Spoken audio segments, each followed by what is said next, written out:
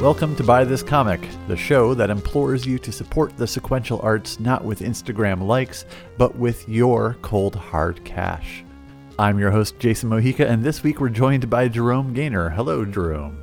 Hello, Jason. Nice to talk to you today. And to you. Jerome is the creator of Sogni Strani, and he'll correct my pronunciation on that. It's a self-published comic, and it's out now. We'll talk to Jerome all about it right after this brief word from our sponsor. Comics, they're not just for grown-ups anymore. Join the Hey Kids Comics Club, and every month we'll send you a new graphic novel for kids ages 6 to 10, plus a members-only zine with lots of fun stuff in it. Go to heykidscomics.net to learn more. So, for starters, how am I pronouncing this? You didn't do too bad. Sogni Strani, maybe a little roll with the R, but that takes practice for most Americans to perfect. So. And what does Sogni Strani? I can't do it. Sogni Strani. What does that mean, and what's the book all about? It just means strange dreams. I just named it that because it was more interesting than Strange Dreams, and I was studying Italian. So yeah, describe the book. I'm looking for a word that sounds less pejorative than conceit. I was going to say, what's the conceit of the book? Tell me about the book. What's the intention of the book? Yeah. Give me the artist's statement. What is this book about? Well, I'm terrible at having concise conceptions of my work, such as are typically described in artist statements, but I'll try to describe it. So I sort of spontaneously started writing my dreams down when I was in college. At the time that I was in college, it was the first time in my life that I was not waking up with an alarm clock, and I noticed that when I woke up slowly, I had a much greater ability to remember my dreams. And so I started writing them down in a notebook I kept by my bed. And at that time I was producing mini comics and just writing a lot of little comics about my life. And one day it just occurred to me, I need to make a comic about this dream because it's so funny and cool.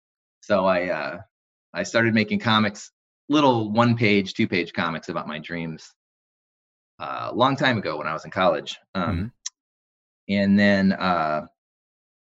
then recently, I just kind of got the urge to. I had a very particularly epic dream a couple years ago that I was able to write down. I mean, it was like I woke up at 4:00 in the morning and wrote like 9 pages of the events of this dream. It was a pretty intense experience. And the next day, I thought I need to make a comic of this dream, but that would have made it the most ambitious comic project I've ever done. So I kind of dug in and I spent about 6 or 8 months drawing this big dream. And I loved how it turned out, and I decided to put it out as a book. So, and then I guess I realized I had a lot of other dream material, sort of images that I saw in my dreams. And so I decided to wrap it all together in a book. So it's, so conceptually it hangs together with the concept of dreams, and it's, various comics and images from dreams. Gotcha.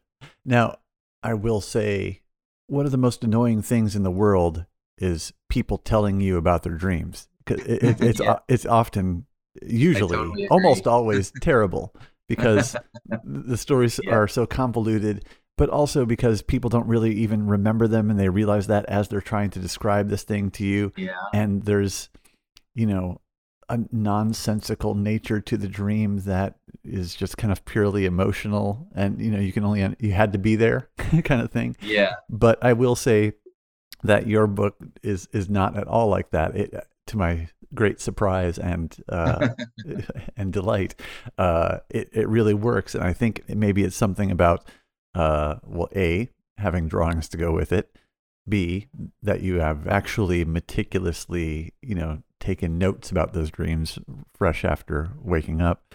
But also, I think maybe even just the sequential art, the jump cut from panel to panel just seems quite dream-like in terms of you know, your own brain has to kind of fill in the gap from how we got from this panel to this panel, and it's easy to get into the groove and go along for the ride. It's pretty great. Thank you. That's really nice to hear, because yeah, I mean, I completely agree. Listening to someone tell you their dream is kind of like listening to someone tell you about like a drug trip or something like that. You know, you kind of have to be there. Like, you know, the feeling you had while you were in it is most of it, right? So like, just like when you just describe it, it means almost, it's like looking at a picture of a sunset or something, you know, you can't get it. I was fortunate enough to attend a few Linda Berry workshops in the last couple of years, and she has something to say about telling people dreams. She said, if you want to tell someone your dream, just tell them that they were in the dream, and like tack that on, like even if they weren't, and they'll be fascinated. That's the only way to make someone excited to hear about your dream, is if you tell them they were in the dream. So the way I see dreams is that I think that they are. I think that people are sort of inherently have a very strong, like, I hate to use the word, but like sort of a mystical nature, you know, like I think that like prior to modern times, people lived their life in a way where like the mystical component of existence was much more in the fore than we have, you know. And I think considering how naturally we are that way, it's actually pretty remarkable that modern life has succeeded in eliminating that as well as it has.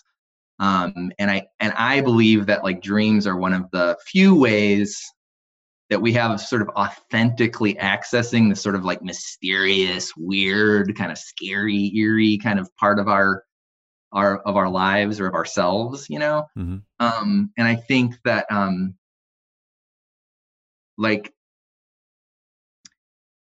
I think this is, yeah, and so I think that's just this. I think that dream. Let me start again. I think that dreams are a really good way of, or I think that dreams are sort of our subconscious, our brain's way of like insisting upon some sort of mystical experience. You know, like you might go through your whole day as like a scientist or a office worker, but like when you sleep, your brain kind of like insists that you at least experience something a bit weird and magical in your day or something like that, you know. So that's one of the reasons I love dreams, is just the pure joy of having a feeling that's a bit strange, you know, that you're you know, that you're living something that isn't just sort of a dull routine existence.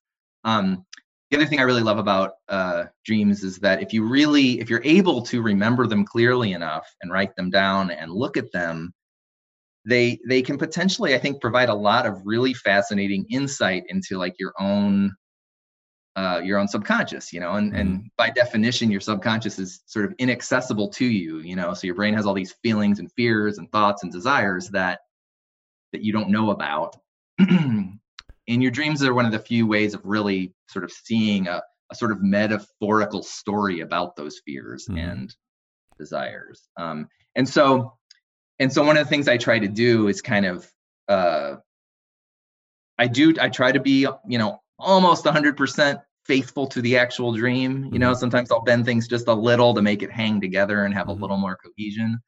But one of the things I'm trying to do is like actually tell the story in a way that sort of that tells you a little bit about me and my subconscious, you know. And so my hope is that it's more interesting than a random series of images and sort of goofy things, you know, but that it actually hangs together as a bit of a psychological portrait or something. Yeah. Well, what are some of the things you've learned about yourself through your dreams or through this process? Well, one I talk about, so one of the stories I tell in my book, Sogni Strani, is I actually talk about how I sort of discovered this process of remembering and then sort of analyzing and making art from my dreams. But I tell the story of how I was, at the time I was a pre-med student. I had been accepted to med school and was planning to attend med school just a few months in the future. And I had misgivings, but I was pretty solidly on that track. And then I started having dreams where in the dream I was like a mad scientist And and my friends, a lot of my friends who I really, was very close to at the time, were sort of looking at me as if I were a monster. They were like in the dream, I was sort of this like hunchbacked, like twisted mad scientist or something that had become this very rational, cold person. And so when I looked at that, and then when I had the dream and looked at it, I realized that I actually felt that way about myself. And honestly, I mean, there were a couple other reasons that I decided not to go to medical school, but I credit that dream really with, like, above all else, with convincing me to make this like major and fairly, and in some ways rather insane decision in life. Because I feel like on an instinctual level, I recognized that this was like a bad decision for me. Right. And were you drawing comics at the time? Yeah, that was something I started doing, as a child, really. But I was putting out mini comics and zines starting at about maybe around my freshman year of college or senior year of high school. So Gotcha. And what was your last book or published work before this?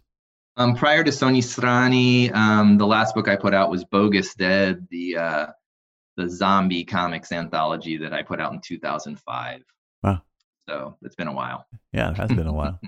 So yeah, you have some kind of sequential retelling of dreams, but there's also a section of the book devoted to these large single-page kind of self-encapsulated stories. Can you talk about those? Yeah. Those were part of an exhibit I did here in St. Louis at a little art gallery around the corner from my house. There was a cafe that I used to sit and draw in a cafe before COVID. And this guy, Tim Gebauer, who runs the gallery, would always kind of look over my shoulder and be like, "Man, those are great." And one day he asked me to put together an exhibit for the gallery. And so there had been a sequence of recurring dreams that I had probably about 10 years ago. I started having this series of recurring dreams that were really interesting to me. And I would wake up and take notes on them. And not knowing anything about the process of writing a novel, I thought at the time that I really wanted to do a novel about these dreams. But I had so much material, and I was kind of, I don't know, for whatever reason at that time, I was unable to make anything really coherent out of them. But I kind of tucked it away in some notebooks. And so I was thinking, like, what should I make this exhibit about?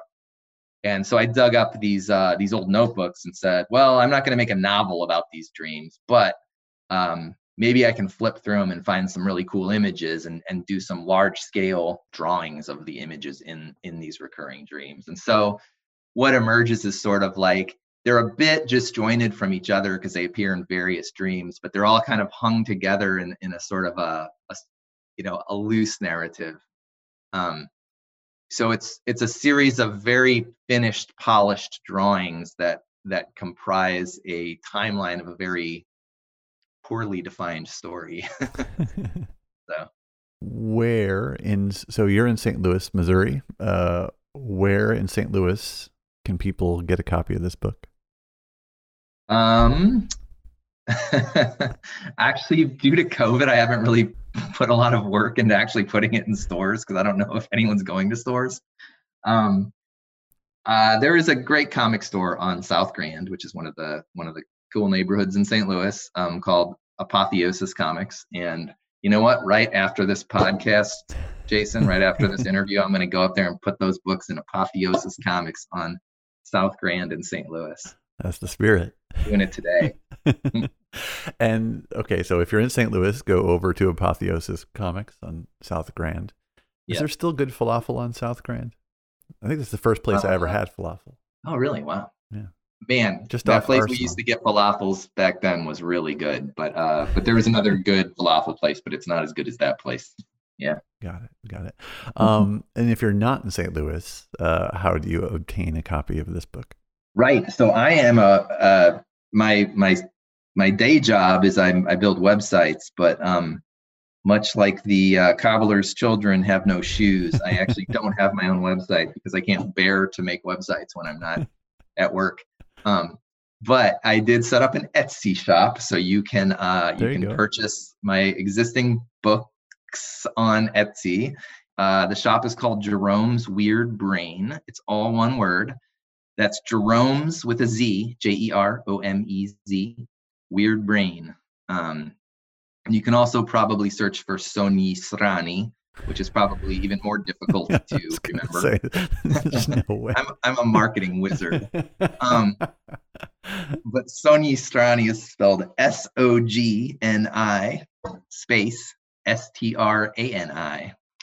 So yeah, there's a nia in there as seen in words like gnocchi. All right. Sogni Strani.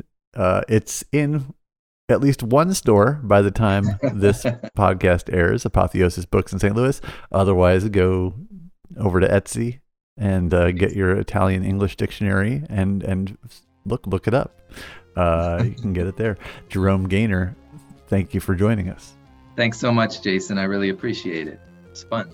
And you listening in, please be sure to subscribe, leave a rating, and follow us on the social media. We are simply Buy This Comic, all one word. Goodbye.